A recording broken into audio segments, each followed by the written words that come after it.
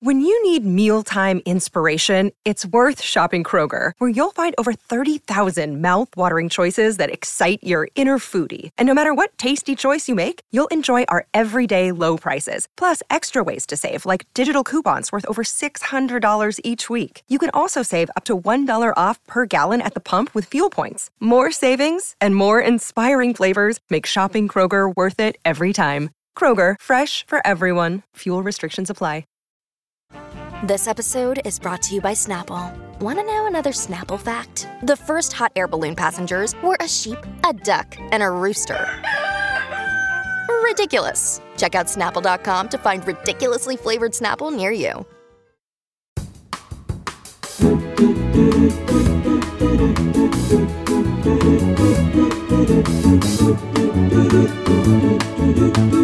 Namaste, motherfucker.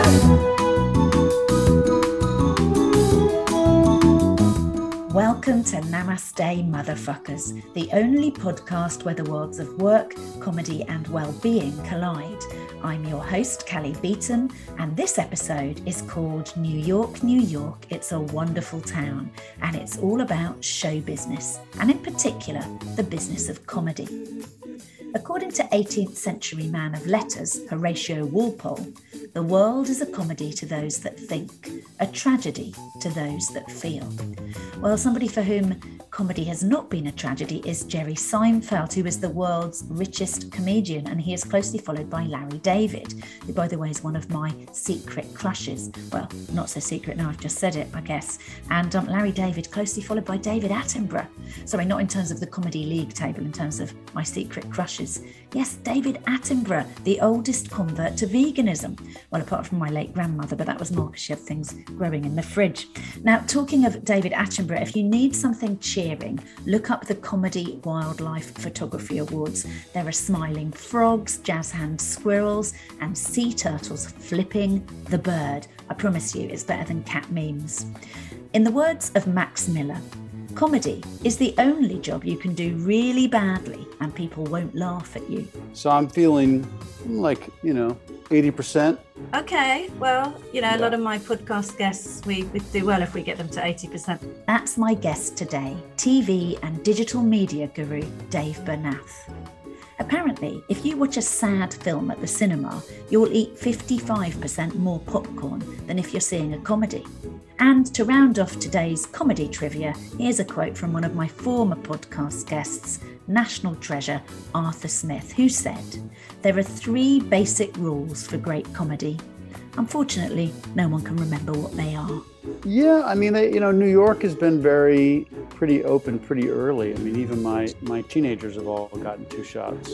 Really? Wow, that is impressive. I got to know Dave when we were both working for Comedy Central in New York, where he was a very big fish, and I was just pleased to be swimming in the same pond. He's had a strong hand in launching the careers of many big on-screen comedy names, including Stephen Colbert, John Oliver, and Amy Schumer. Among his many accolades is the fact that he brought the UK version of The Office to the US, which went on to win the Golden Globe for Best Comedy Series. Dave and I talked about Saturday Night Live, life in New York, Netflix, Comedy Central, 9/11, Giuliani, how to make it as a comedian, left brain, right brain, and singularity. But I started by asking him about New York Governor Cuomo's fall from grace.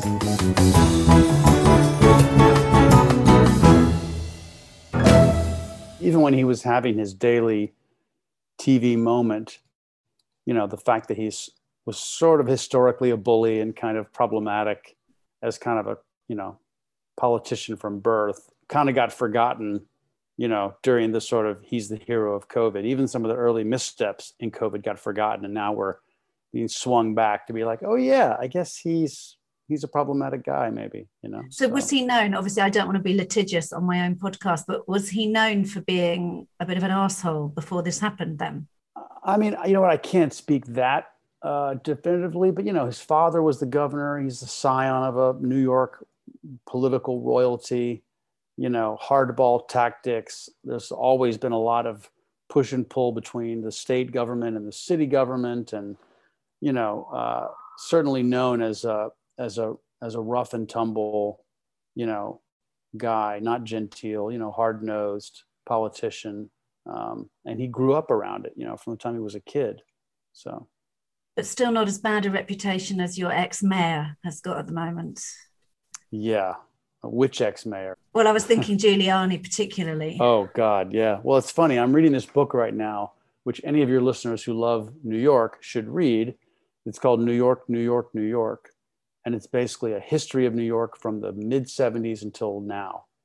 And it goes through the Koch eras, New York dropped dead, all the things around the 70s through the revitalization, the 80s, Giuliani, 9/11, Bloomberg. And, I always heard about Giuliani as a non-New Yorker. I've only been here for 17 years. And, you heard about like broken windows policing, and there's a lot of bad things, but a lot of good things, and maybe stuff that was quote unquote needed, that came from him. But reading this book that goes through his earlier career when he was an attorney general, he's kind of always been pretty sketchy and questionable and an egomaniac, and it's certainly gone off the rails with dye dripping down the side of his head, and the way he championed Stop the Steal is, you just can't even believe this guy was an actual legitimate mayor. But in terms of a thread back to his volatile, unpredictable, ego-driven, petty, all that stuff, he was like that 20 years ago. Yeah. And he had a very checkered up and down time as mayor here, and somewhat like Bush in the early part of his, administration, 9/11, the tragedy that it was, like Cuomo and COVID, gives these Pauls a chance to sort of recast themselves and be seen in the light of how they stand up and do certain symbolic and meaningful gestures that aren't without merit, but they kind of cover over everything else a little bit. That's really interesting. I hadn't thought of the parallel because, I should say for anyone listening that you and I know each other from both working at Comedy Central together some years ago. So we'll talk about that.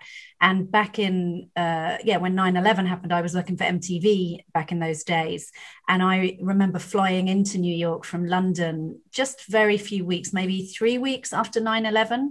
And there were so few people coming into New York at the time from overseas that when I checked into whatever hotel I was in, I'm sure he hadn't handwritten them, but there was a letter from Giuliani for every single overseas visitor, maybe also for every visitor from outside of New York, I don't know, but saying, thanks for coming to our city and believing in coming back to our city. And it was, I remember sort of at that time, he was kind of a hero, but it's hard. What did you guys think about we will start talking about you in a minute, Dave, but what did you think about the Borat, the sequel movie? What was the feeling on the ground over there about it, and the Giuliani setup scene?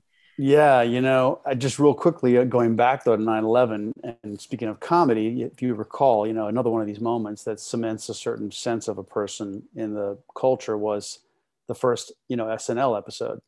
And he and Lauren came out in the first 10 seconds. And basically Lauren said, "Is it okay for us to be funny again?" And Giuliani said, "Yes," and then they went on. So that, again, one of these signature cultural moments that he's associated with. It's okay to laugh again.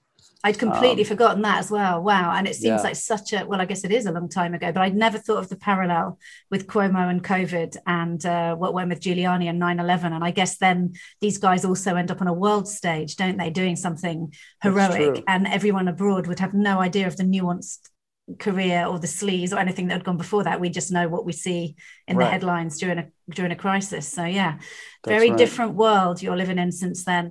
But there's quite a few interesting names that people in the UK, where lots of our listeners are, but we have lots around the world as well, are going to be quite interested in knowing that you had a hand in getting onto our screens. But I wanted to start you were responsible for bringing The Office over to the States, right? So and that's when you worked at BBC America. So tell me a bit about that stage of your life. Yeah, Paul Lee, who great British television executive who had started the channel and went on to run ABC. One of the great expat reverse, here in the States from a British executive. He was running BBC America, and I think it was my first week on the job, and he said, there's this show, we passed on it. We thought it was a little too inside British culture, a little too narrow, a little too niche. But, would love to know your thoughts. And it was The Office, season 1. And, I flipped for it. I thought this is, universal humor, cubicle humor. Dilbert is a famous comic strip over here that takes place in a kind of generic office setting. And I said, Paul, this is great. We should definitely bring this over. And so we acquired the first season. We had an output deal with BBC, so it was very inexpensive. And it immediately caught on with the press. And then we helped co-produce the second season, and that led to the Golden Globe. And so it was a great experience. Lots of comedians listen to this podcast, and everybody's trying to work out, of course, how can we have the next version of The Office? That kind of understated, ironic fly on the wall stuff, did that fly immediately for Americans? Well, I think, we were a little cable channel. We brought over the original Shameless, the State of Play series Paul Abbott did, a lot of things that were not necessarily broad, as you would say, from a TV perspective. So The Office never really did fantastic numbers for us. It was a bit of a prestige, quality play, get covered in the New York Times. All the smarty pants people who know sort of like the best stuff, would see it and react to it. So, running Benny Hill at 11 o'clock at night had bigger ratings than The Office, right? So it was really There's a quote I never thought I'd have on the podcast. I mean, look, television, if you're talking about trying to get as many eyeballs as possible, it's oftentimes, I wouldn't say lowest common denominator, but broadness is important if you're trying to get big ratings. And The Office, we were proud to have it. It did do well for us as a small channel, but it punched above its weight, as they say, in the press, in Hollywood, in sort of these other spheres of where we wanted to be seen as an influencer kind of network. And obviously the Golden Globe took it to the next level, but it's not like, it was this giant quote unquote moneymaker for the channel with big ratings. And plus, as you know, there were only 6 in the first season and 6 in the second season. It's not like you're running some, weekend long binge fest or stripping it on your schedule, because you guys don't make as many oftentimes with these shows. I can't remember when the first episode of The Office was made, but I guess it was the early noughties, probably something. Well, let's see. There. I went to BBC America in 2002, and I think at that time it was being repeated on BBC Two. And I think the second time it played on BBC Two was kind of when it even went up a notch in the UK. I think you and I have talked about this before. And I think credit is a tricky thing in entertainment.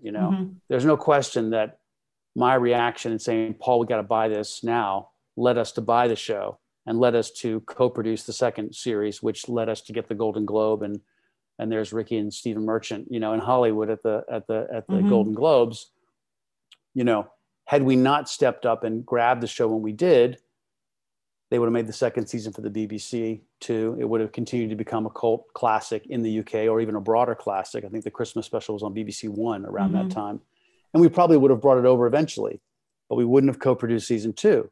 And without having the show be co-produced in the States, it wouldn't be eligible in the same way that it was. And so so it's just all these pieces of a show's trajectory all hinge on these little decisions, So The Office was going to become a well-known show, I think, in certain quarters and in the US eventually. But the fact that we got into it early as a US based network, and then and that Golden Globe that followed certainly set it on a trajectory. You remember Coupling, they tried to make an NBC version. So, we think of like Millionaire and other shows. So British formats, British TV was being redone. So, again, we can't take full credit for setting those wheels in motion for what became an absolute monster US hit. But they don't let things, in terms of that slower burn. So in some ways, I guess you working at BBC America, which was a smaller cable outlet, it wasn't like one of the major sort of American networks. And Dawn French was quoted in the press a few months ago over here as saying she really doesn't envy talent trying to create new shows and have them be given a chance to succeed, because she feels nowadays it's like it's got to achieve high ratings. There's no subtlety to it unless it's really generating ad revenue, attention, critical acclaim, ticking all those boxes. Shows get cancelled. And I guess it gave you a chance to do something a bit more understated, because nowadays, 20 years on, I don't know if The Office would have been allowed to have as quiet a launch as it had and still be repeated and still be commissioned for a second series. I don't think people have that patience. Do you? Yeah, I think that's probably true to some extent. And it's also true that the streamers and the dropping full seasons at once has also changed the dynamic, for better and for worse. But patience from executives and people that were watching the bottom line was always a challenge prior to that. But now you have this cultural form that is even more quick burning, right? That you work on a show, and if it's for a streamer like Netflix or Amazon, it's 6 or 8 episodes or 12 episodes that all dropped at the one time, as opposed to, you know, it catching on over a week-to-week cycle, and then maybe in a case of like The Office in the UK, a second repeat in the summer that really did better than people expected and gave the show momentum. Here, it's like it becomes a bit more like major theatrical releases in the US, mm-hmm. where the opening weekend is the verdict in mm-hmm. most cases. So in most films, people can look at the opening weekend and they can tell you the rest of what's going to happen. Yeah. So it really comes all down to 2 or 3 days, which is insane.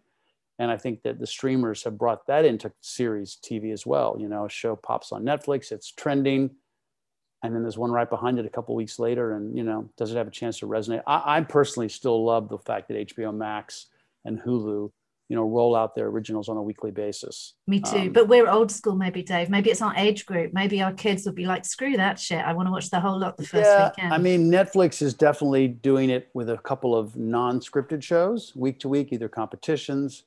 And I remember talking to Cindy Holland before House of Cards came out. We mm-hmm. were at Miami at NAPI. And I said, how are you going to roll it out? You know, because of course, this was their attempt to have a Sopranos level original. And their original thought was in 2 halves. I remember her telling me, well, we're going to do like half the season and then wait a month or so and then release the second half. Mm-hmm. Ultimately, they balked and decided not to do that. I'm sure that they're very happy with their choice. And it certainly, whether it's the stock price or the subscriber count or the Emmys, you can't really quibble, I suppose.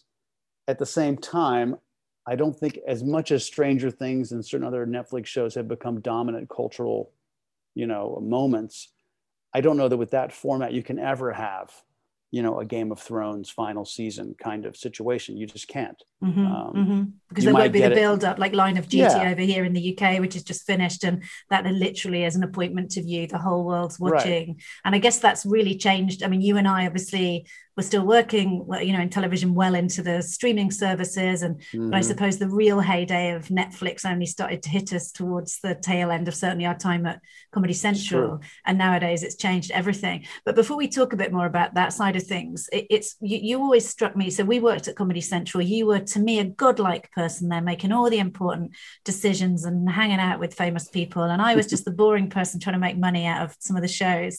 And you, when you were there, we always used to have, you know, our business catch-ups and our chats. And you always struck me as kind of an Anglophile. Would you say that's a fair description? Yeah, certainly, you know, not to the extent that I was anti, say, American, but in terms of, you know, British drama, Python as a child. I mean, those were my roots in comedy, you know, and reading Harry Potter to my kids, you name it. I've always been definitely felt an affinity to the UK, and married a Canadian, you know, which is sort of like part of the Commonwealth. Her mother's Australian, so these strains of Britishness, you know, definitely are in me. And that gave you, I guess, the sensibility to maybe also be able to work somewhere like BBC America and understand the subtleties, because the devil really is in the detail, particularly with comedy, isn't it? The world you've worked in, the subtleties of that. I know I'm the sort of reverse of you. I'm very influenced by American comedy. When people say, you know, what do you like? You know, I'm still glued to the sort of monologues, you know, Trevor Noah and Seth Meyers and Stephen Colbert. I can't ever miss one of their monologues any day. And I know lots of people perhaps over in the UK aren't as into that stuff. So I always felt quite influenced, kind of the opposite way around from you. But did we'll talk about some of the household names that you could arguably say you had quite a big role in making. I know you're going to be self-deprecating and say, yeah, but it takes the whole team to do that stuff. But we'll talk a bit about it. So when you joined Comedy Central, it was, what year did you start? 2005. So I joined and Dave Chappelle was shooting season 3. Yeah. And then he disappeared and went to Africa. So that was sort of my first month on the job. You know, that show was the biggest hit. You scared Chappelle out of the country. Yeah. That's not a great legacy. Yeah, no. So there was, and so things like South Park had been going a few years by then. So probably what was the landscape? 7 years. Yeah. South Park was, you know, 7-8 years in.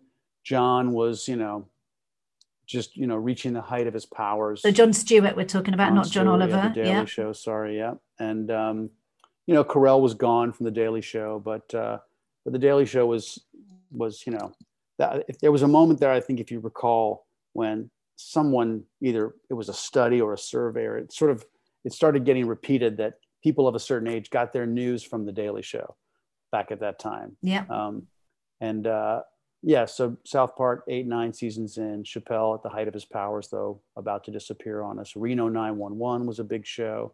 It was a great, that was the beginning of a 12-year run. That was a magical time to be there for sure. So 12 years when you were kind of at the top of Comedy Central US, and people who are more familiar with Comedy Central UK, there's always been a kind of mothership feeling in a way to Comedy Central US. The amount of sort of sheer dollars that were invested in programming over there was always so much more significant than the UK. As I'm sure you know, the UK now commissions a lot of great original programming, but there was something about being there as part of the place where all the decisions were made.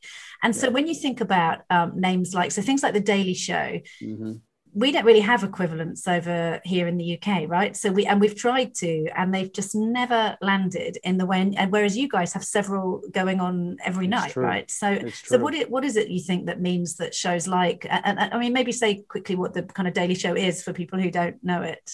Yeah, the Daily Show is a weeknight faux newscast that essentially runs through the day's top stories with additional features or reporter pieces in the form of a newscast, but is a satirical take on the news. And there's a band of correspondents. You have your main anchor. That was Jon Stewart. For many, many years, it's now Trevor Noah. And, but it is presented as if it is a newscast, sort of a comedic take on the news. You guys have had a few formats that are similar, but yeah, I guess it just speaks to the market size. Obviously, Johnny Carson, way back in the day, set the format for this idea of kind of late night comfort jokes about what's happening in the news that became part of the American, landscape. And when I was young, that was the only show that had that. And a funny story about the Daily Show: Doug Herzog, who was the president of Comedy Central back when South Park hit the air, when the Daily Show first hit the air, one of his thoughts, and this is a standard thing in cable television back at that time in the States, was how do we get people to turn us on, right? Because most cable networks in the early days were running repeats of sitcoms and movies, and those things have value, but they're not necessarily going to make you think, oh, I need to turn on Comedy Central or USA Network or TNT. And so in a war room where they were thinking about plans and budgets and schedules, they wrote up on the board, Daily Show, because it's going to be every day. And so for now, it's just, we're going to have a Daily Show. So that was the working title. And then eventually when they made it, they just call it the Daily Show. Yeah. So it literally is from the form that it was described on a board when they were planning. We got to give people a reason to tune in every day, something fresh on the air. So Miranda in the UK could be called "We Need a New Hit Sitcom" instead of Miranda. And so correspondence. And by the way, MASH Report is obviously an example of something over here in the UK that's a little bit. I'm sure you're familiar with it, right? Do you watch the MASH Report? I don't know. Okay, I'll send you a link, and we'll put something in the show notes. Although I suspect lots of listeners will know it. But I mean, we do have, and obviously we have formats like "Have I Got News for You?" So it's not that we don't have that comedic sensibility about the news. But when you think about lots of people wherever they're listening from will know John Oliver. So John Oliver really had his beginnings on the Daily Show as a correspondent, and so did Stephen Colbert, right? That's where where they both started out. And then I talk about Stephen Colbert far too much because he definitely is one of my absolute comedy heroes. So he ended up doing his own show, The Colbert Report, which was it was always one of my absolute favorite shows. So I believe it's The Colbert Rapport.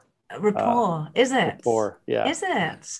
That's how you like to think of it. Is it? Well, you say, well, those years, the Colbert Rapport. Well, then he should have spelled it Rapport. But anyway, we won't get all French snobby. But so that show was Stephen Colbert playing a fake version of himself, anchoring an also topical stripped show across weeks. So how did you end up coming up with a show where someone played a fake version of themselves? I mean, it was all Stephen, and it was really a version of O'Reilly, who at the time was the preeminent conservative loudmouth, controversial, provocative personality on Fox News. So, and, you know, Stephen as correspondent on the Daily Show, it wasn't like he always played that kind of character. You know, he did all kinds of things, you know, but he developed that character, and, you know, Fox News and their sort of approach, and O'Reilly's success was really growing at that point. And so this was Stephen's essential way to take the piss out of the format, the mentality, just everything about that kind of show. And it was, I think we've talked about this before, when the show launched, you know, it was so intense and it was so dependent upon Stephen, and he had to bring so much energy to every show, and there were no cast of correspondents. It was just him, guest with him, end of show, that we all thought two things. One, you know, can he keep this up? This just feels, I'm exhausted watching him just perform like this. It's incredible, 4 days a week. And then also, how will the audience, you know, respond? Will they be up for this, you know, level of farcical kind of pointed satire?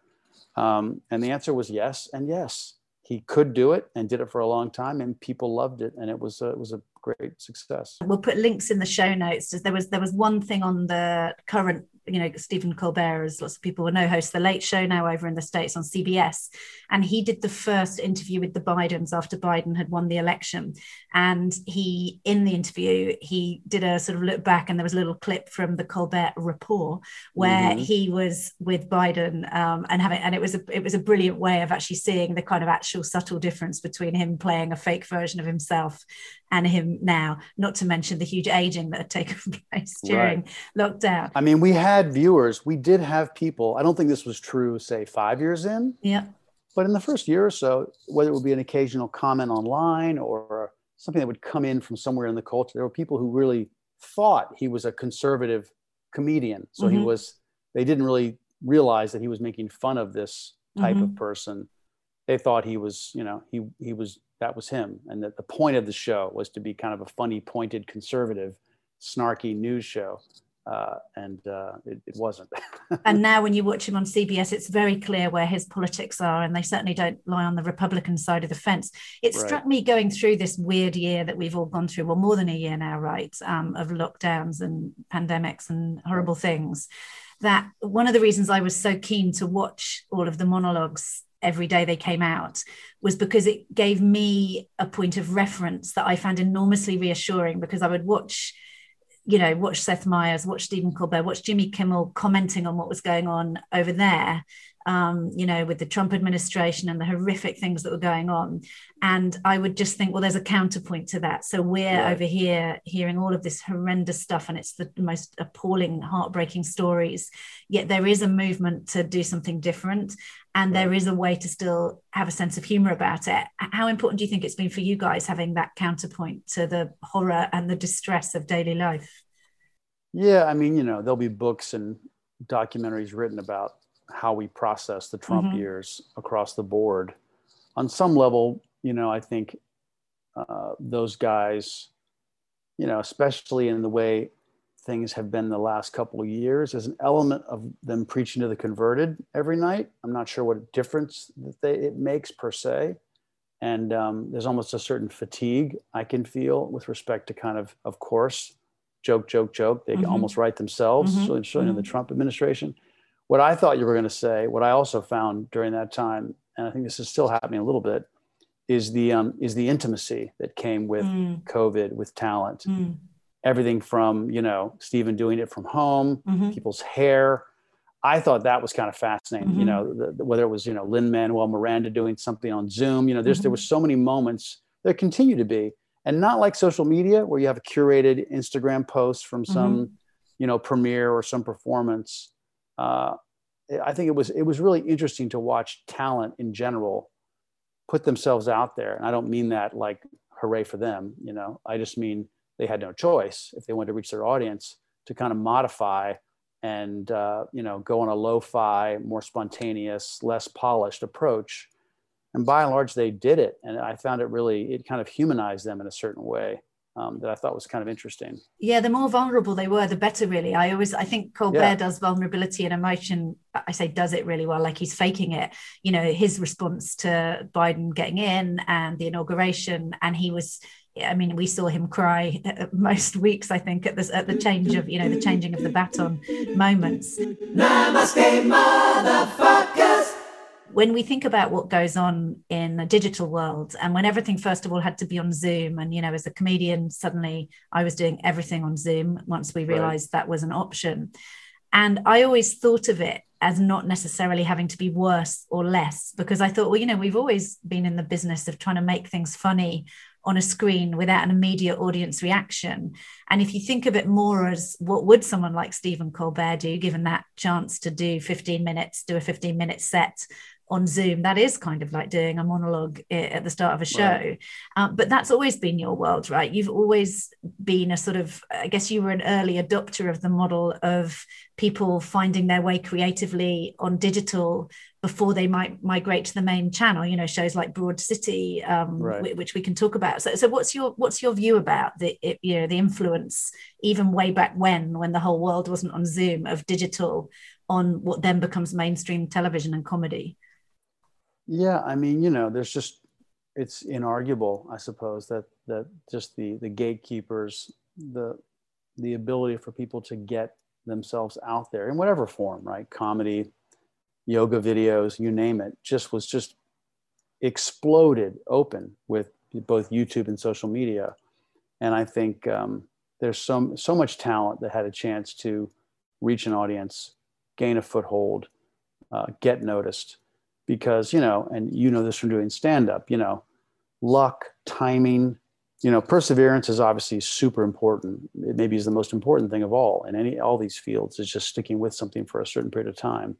But luck has a lot to do with it, timing, whether you fit into someone else's plans and it makes sense. And so digital just kind of blew that open. It blew it open so much so that there could be a sense of dislocation, right? And not knowing where to look and how to find quality and all that kind of stuff. That kind of came with it. Now, you know, we're just awash in so much content. But from a comedy perspective, if we think back to the sort of get on Carson, get a sitcom pilot, you know, 70s, 80s, early 90s, stand up to television pathway. The sort of Seinfeld way, I guess, which was the classic. Ray Romano, you know, and then you fast forward to the careers of people like Amy Schumer and Aziz Ansari and all these people who just were doing stand-up and connecting to young fans on social media and growing their touring business. Even Dane Cook doing it with emails. You know, they're just, all that is really kind of broken down, you know, what were largely relatively narrow paths to success. And it's great, you know. And how did Amy Schumer, so Amy Schumer certainly became very big on Comedy Central, right? And she had, you know, she'd made enormous commitments to the amount of material she was going to be churning out for Comedy Central. So how would somebody like Amy Schumer have gone from being somebody on the circuit, because I know she kicked around for a long time, touring around, supporting other acts, not really making her name. So how did that happen, that transformation from someone who was known on the circuit to someone who was known in every lounge in the land? Well, you know, and I won't be able to like nail the progression exactly because I don't have like historical Comedy Central talent notes in front of me. But I would say this, which is that the network was very, very good at cultivating talent. And Amy was someone who was we had a talent group that focused on stand-up comedians. They worked with them on their routines. They went out and saw them all the time. They were, you know, friends and supporters, and cast them in branded content pieces and just move them along. Ladder is the wrong word, but kind of brought them along that progression. You know, we had a show called Premium Blend where comedians did 5 minutes. And then the next level was a Comedy Central Presents. That was a 30-minute show. And then obviously a 1-hour special. There was a whole progression. All those windows and timelines began to get compressed, but then what we would do is we would look for places to showcase people. And my memory is that one of the big moments for Amy was the roast. I think it was the Charlie Sheen roast. And so you've got this dais, you've booked a few major people, maybe you get an incredible roast master. Then you're like, okay, we have a slot or two for someone who's really talented, who we know can kill it, but is not as big a name. And she was one of those people. And that elevated things.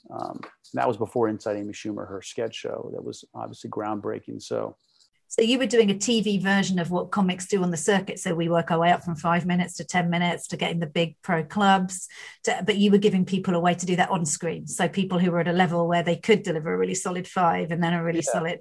So there was a progression. And I think nowadays, it probably has become really hard to find that progression on a mainstream broadcaster. People are having to do it much more with digital assets and make a name for themselves in other ways. But you also were doing that. So if we think of shows, I mean, Drunk History is pretty big over in the UK. Workaholics and Ugly Americans, less so. Broad City, lots of people listening will know that's the kind of 20-something women in New York. So that was always an interesting example to me, that the two kind of protagonists and writers and creators, Abby and Alana of Broad City, they weren't even the ones, they were Upright Citizens Brigade, right? They came through that same kind of school, but they weren't the ones who stood out. Nobody was like, you guys are going to make it big. We've got to have you on Saturday Night Live. Yet they then managed to just go make their own content online, get Amy Poehler to notice them, and suddenly they got a show. So did you guys commission their online content, or did they just do it themselves? No, that was like Workaholics. And this is true in general. I remember we had Lorne Michaels come one time to speak at Viacom, which was the parent company of Comedy Central. And he basically said, people used to always send us pages of writing. Now they send us filmed sketches and things they've made. Like, there's no reason not to make something if you have an idea. And the Workaholics guys made shorts that led to them getting a show. And Abby and Alana did the same thing. Came out of the UCB, Upright Citizens Brigade ecosystem, made 2 series of web shorts. Amy was, I think, in the finale of maybe the 2nd season, got noticed. Obviously she's UCB, royalty. But at the time they then, and she agreed, I think, to be their executive producer, the godmother of their attempt to make a TV show out of it. So they came to Comedy Central, made the pilot. And I think we've talked about this before, and it was not a slam dunk decision. I recall flying out to LA with other senior executives, and people saying, well, we're not going to do this. This is not guy stuff. This is female led. Because in those days it was guys eating pizza and smoking, smoking weed with a bong on the table in a video game. That was the kind of demographic. Yeah. Exactly. So it was a very female show, I guess, considering who was watching Comedy Central. Very much so. And I remember saying to this person, oh, you're going to have a fight on your hands, because I can tell you right now, myself and a lot of other people, and especially the creative execs involved, feel like this is one of the freshest pilots that has come through the pipeline in a couple of years. And lo and behold, we had a robust conversation in LA, and we carried the day, those of us who wanted to make it, and the rest is history. So they did a great job, and it was a big hit. You mentioned early on going to NATPE in Miami, and just like people who work in double glazing or car sales, the TV industry, as lots of people will know, have their own really boring conferences, but where some interesting stuff gets talked about, and occasionally interesting talent is in orbit. Right. And I remember we were in Cannes with Abby and Alana from Broad City and Amy Poehler, and it really struck me how much, and this was in maybe their 2nd season of Broad City, so they weren't very starry yet. They certainly weren't known outside the US, but it really struck me how much they were so similar to the characters they wrote and created and performed. And I guess that's an interesting thing, particularly for British comedians and people interested in how that works in the US versus the UK, is that you guys have a reputation over there of really having big, slick writers' rooms, and that whatever happens, there'll be 20 writers who know how to polish anything that needs polishing. So how much, with a show like Broad City, how much of it was what Abby and Alana actually wrote and brought to the table, and how much of it was really skilled writers in writers' rooms? I think that other concept you talk about is maybe a little bit more applicable to a big, broad network sitcom, family sitcom or something. In cable TV at a place like Comedy Central, we were always creator-driven, auteur-driven, if you will, talent, strong point of view. We didn't have to make 22 episodes a year like a CBS or an NBC. We might make 6 or 10. And so people would always staff up a bit to support the writing. But I can't think of a show that wasn't essentially primarily creatively driven by the comics or the comedic people that were, behind the show. So Abby and Alana were primary writers and in the edit bay, and so it's we didn't have shows that were kind of staffed up abstractly that way, in the way you might if you had a if you were at CBS and you have a talent, but the talent's not writing the show, there's a great talent. Now you need a Yeah. showrunner, and then you need to staff it up. And you Yeah. like, that wasn't how Comedy Central worked. Our hit shows, whether they were South Park with Matt and Trey, The Daily Show, Jon Stewart completely was the captain of that ship, rewriting scripts, you know, driving the creative vision. Workaholics, Tosh, you know, Amy Schumer, all of the shows were very, very heavily driven by the comedic talent behind the show. But it's interesting when you think about what makes a show work. So at Comedy Central, you had to have an eye on making good business decisions, right? But you were very much working on editorial, what's going to work, what's the content people want to see, and who should be on the screen. Yeah. I was all about how do we monetize the content? So what's going to work outside of the US? How are we going to, you know, play South Park all around the world? You know, what are we going to do with these shows? And it says on your, it's not often I read out someone's LinkedIn bio on the podcast because, you know, not a lot of lols in that, but you say something on yours that's really interesting about right brain, left brain combo. So you say, right brain, left brain combo, fluent in Hollywood and can order a meal in Silicon Valley. And I'm sure people listening know, you know, the right brain being the kind of creative brain and the left brain being the business brain. But given the kind of, this podcast is all about kind of the Venn diagram of, you know, comedy, business, work, self-help, how do they combine? Can you combine left and right brain in the world of comedy? And how important is it to be able to do that?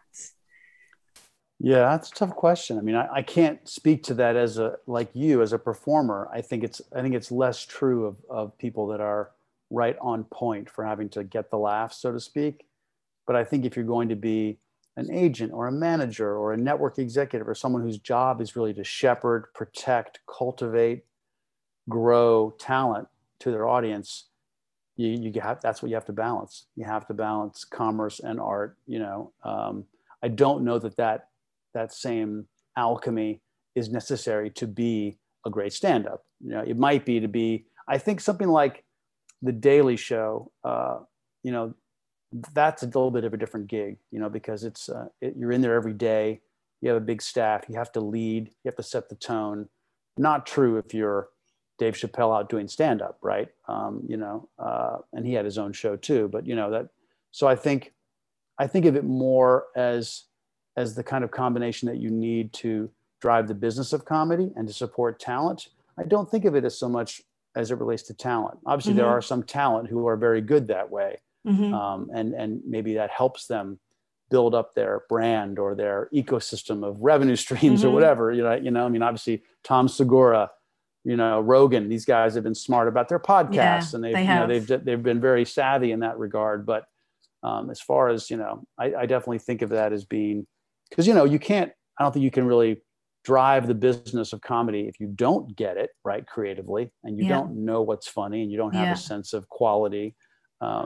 But I think of it more as a combination that you need to be an executive as opposed to talent. Yeah, exactly. I sometimes think it's almost a disadvantage. I find it so easy to be in my left brain, my kind of sensible, rational, I've had a big job for lots of years brain.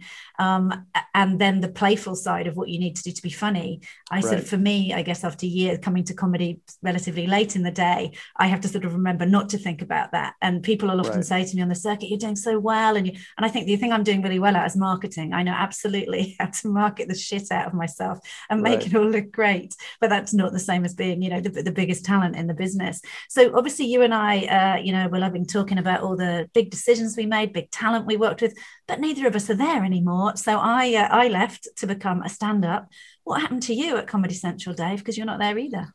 No, in fact, I left in 2017 and took some time off. And then after I spent a week at this like intense program in Silicon Valley, that's where I learned to order a meal. All around, like, was this the Singularity University? It was. Yeah. So tell me, tell us what that was. I'd never heard of it till I was researching you for the podcast, and it sounds really fascinating.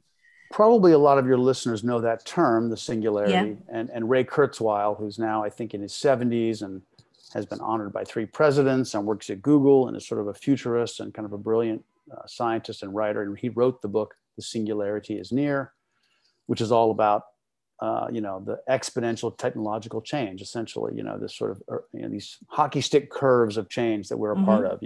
Maybe people know Moore's Law. Every 12 to 18 months, computer chips can double their capacity. And when you double every 12 or 6 months, things get really interesting after some doubling. So they have a executive program where you can come for 6 days. There were 99 of us from like 35 countries maybe. And you just get the crap beaten out of you for 10 hours a day with lectures and workshops on the intellectual crap, I should say. It's not like a Guantanamo Bay situation. I thought that was implied. But around medicine and energy and every industry and the way that exponential technological change is affecting that. And it's a mindset. You've heard of the term moonshot. So it's all about just one of the main theses of that process is that humans don't think this way. We every day is 24 hours. We wake up, we go through a day. The idea of this exponential change is not something we can actually, compute, and so we don't think that way. Therefore, we don't plan that way. We don't realize what's happening even right under our noses. And so part of it was like, hey, understand what's happening and then take it back with you to whatever you do in life and use it. And I met a guy there who was a multiple company founder. And we spent about 1.5 years working on a startup, largely around supporting emerging comedic talent. No surprise, given my background. Kind of, what we think about as like the creator economy, kind of things you think of with Patreon and Twitch, and the way we'll soon be able to tip people on Twitter. And could we create a platform where emerging comedic talent could connect directly to their fans and just start some monetization? Because there's so many talented comics out there and sketch artists that are just constantly posting videos on Twitter and YouTube and Facebook and just trying to get an audience and, in the hope of, someone seeing your work who's in the business or helping you get cast but essentially not really monetizing at all any of that creative output. And so that was kind of our idea. And it sounds brilliant. It sounds like something we would all absolutely dearly love to exist. So is that something that might still happen, or is it something that you've parked? We failed. So I have a failed startup on my resume, which actually, it's funny. I was talking to a Brit the other day and I was describing, and I often will in interviews say, my startup failed. So I've got that going for me. Laugh, laugh, laugh. Of course you do. And he said, oh yeah, it's still not like that over here. That would be like an embarrassment. You might not want to really talk about it. It's good you're talking about it on a British podcast then, Dave. Yeah, and I said, oh, that's funny. Over here, it's seen as a bit of a badge of honor. Yeah. And what people always say is, well, you must have learned a lot. And the truth is I did. It was kind of like a graduate school, higher education learning experience. That's interesting that you, in terms of success and failure, because I always thought working in I used to spend about 1 week in 4 in the US. And it always struck me that people in the States seem to be much more defined by work and status. And yes. I always used to think, when I was a senior vice president for a big American corporation, I never thought I was one. I thought I'm borrowing this job title. This isn't who I am. I'm not going on holiday at the Four Seasons Hotel.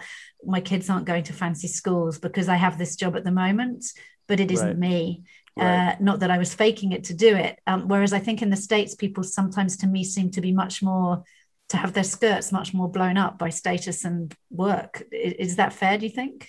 Definitely. No, I remember I was in Italy as a 22-year-old visiting this Italian family that were tight with this German family that I was living with that summer after college. And he was probably in his 50s. It's an Italian guy. He'd worked for a bunch of pharmaceutical companies, but he also lived in the house he grew up in and made his own olive oil. And I always remember him saying to me, and it's a bit of a cliche, but it's based somewhat in truth, in his experience as a global executive in that field, that the Americans define themselves by their work. The money made the man, the title, the level of status, and that, from his point of view, in Italy, that's not what defined who you were.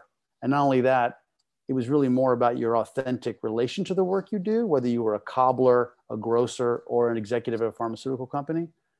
And there was sort of more honor in work. And some of it's a little bit pat, I suppose, but there's no question that in the States, money in general and career sort of over-indexed, if you will. I was like you a little bit, I sort of fell into TV. I went out to LA to be a screenwriter, and I wound up working in cable TV to pay bills, and then, got married, had kids, and well, this is fun. Actually, I like TV, so why not make a career out of it? But I always I worked to live. I didn't live to work. Yeah. And I, like you also, felt like this isn't really me. This is like the game I'm playing to surf. Yeah. I mean, I felt very much, I absolutely had my heart and soul in it when I was doing it, but I always knew it wouldn't be forever. There'll be so many people listening who've had the shittest time in the pandemic and have lost, job status, security. Right. And you had a fairly big drop to make, right? From a decent cosseted life as a top exec in a big American corporation through to not having anything. And you then got involved in a startup, and you're saying, failed startup, I learned a lot. So what advice would you have for people who are thinking about their lives in terms of success or failure? I mean, at the end of the day, I suppose, partially it's about your overhead, right? The lower your overhead is, the more flexibility you have, and so don't have kids. Well, no, not that. Kids aren't that expensive. I think that's a bit of a misnomer. Everyone also always talks about time. It's like I always remind them, when you decide to have kids, it might take you a year, even just to get one. Yeah, so, that's true. You don't just have a kid in a month. Or it could take 3 minutes, depending who you're dating. But yeah. Yeah, well, it could take 3 minutes to start, but even then, still 9 months. Yeah, so, that's true. You've always got the 9 months. And by the time you get there, as you know, then you begin to adjust. So, our parents, made it work. I think people are a little bit, they think about it too much. What would you pick as your life-defining namaste motherfucking moment? I was in India turning 21. I met a sort of Swami figure who wound up telling me out of thin air, really, my birthday, the members of my family, my mother's name, all this incredible stuff in a back alley in New Delhi near Connaught Place. And I was absolutely gobsmacked and stunned. And I remember him saying to me, India is a very spiritual place. And I was really blown away. And he went on to sort of predict things about my life, that I would get married at 27, that I would have 2 daughters and a son, et cetera, et cetera. Cut to, I'm 27, living in LA, meet my future wife, tell her the story, as I've told close friends since then, this sort of prophecy. And lo and behold, to your 3-minute point, she got pregnant. We got married at 27. We had 2 daughters and a son. And by the time we had our 4th child, we were out of family names. And I said, we're crossing the threshold of the prophecy. We better give a nod back to India. So we named our 4th child Taj, after the Taj Mahal. Dave, what's your favorite joke? I'm not a big joke teller, and I think of like favorite bits of comics, but I will say, and it's good for a podcast, I suppose, when you ask that question, I just go right to Stephen Wright, and there were so many great jokes that he told back in the day. But the one that I remember was, I went to a place to eat and it said breakfast at any time. So I ordered French toast during the Renaissance. That's a very classy joke, Dave. I think it's the classiest we've ever had. Yeah. That, and you telling me Colbert Reports, pronounced Colbert Report, French theme. The last thing I'm going to ask you is, if there's one bit of life advice you could give to anyone listening, what would it be? Find ways to slow things down. Time is literally speeding up. It is relative. My kids already have nostalgia for things 4 years ago. And our sense of time is getting faster. And so whether it's not necessarily taking an edible on a Saturday, but building ways in your life to slow down and take a moment is so important, because everything around us is sadly going to keep pushing us to go faster and faster. And I think there are a lot of stresses that are out there among us folks, et cetera, and finding ways to slow down. That's my big piece of advice.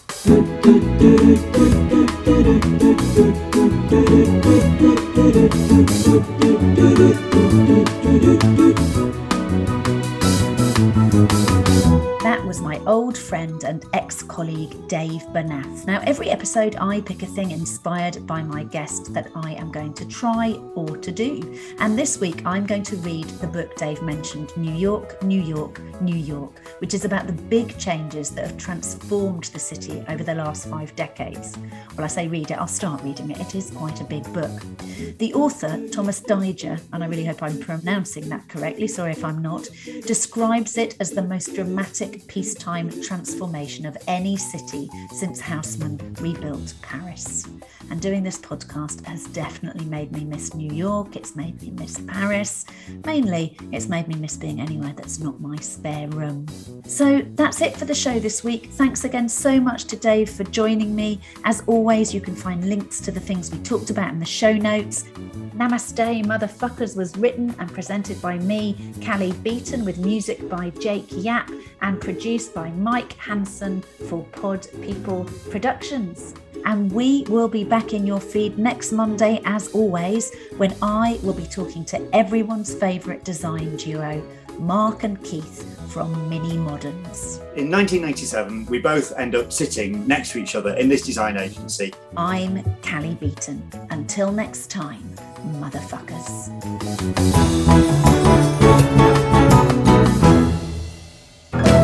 Namaste,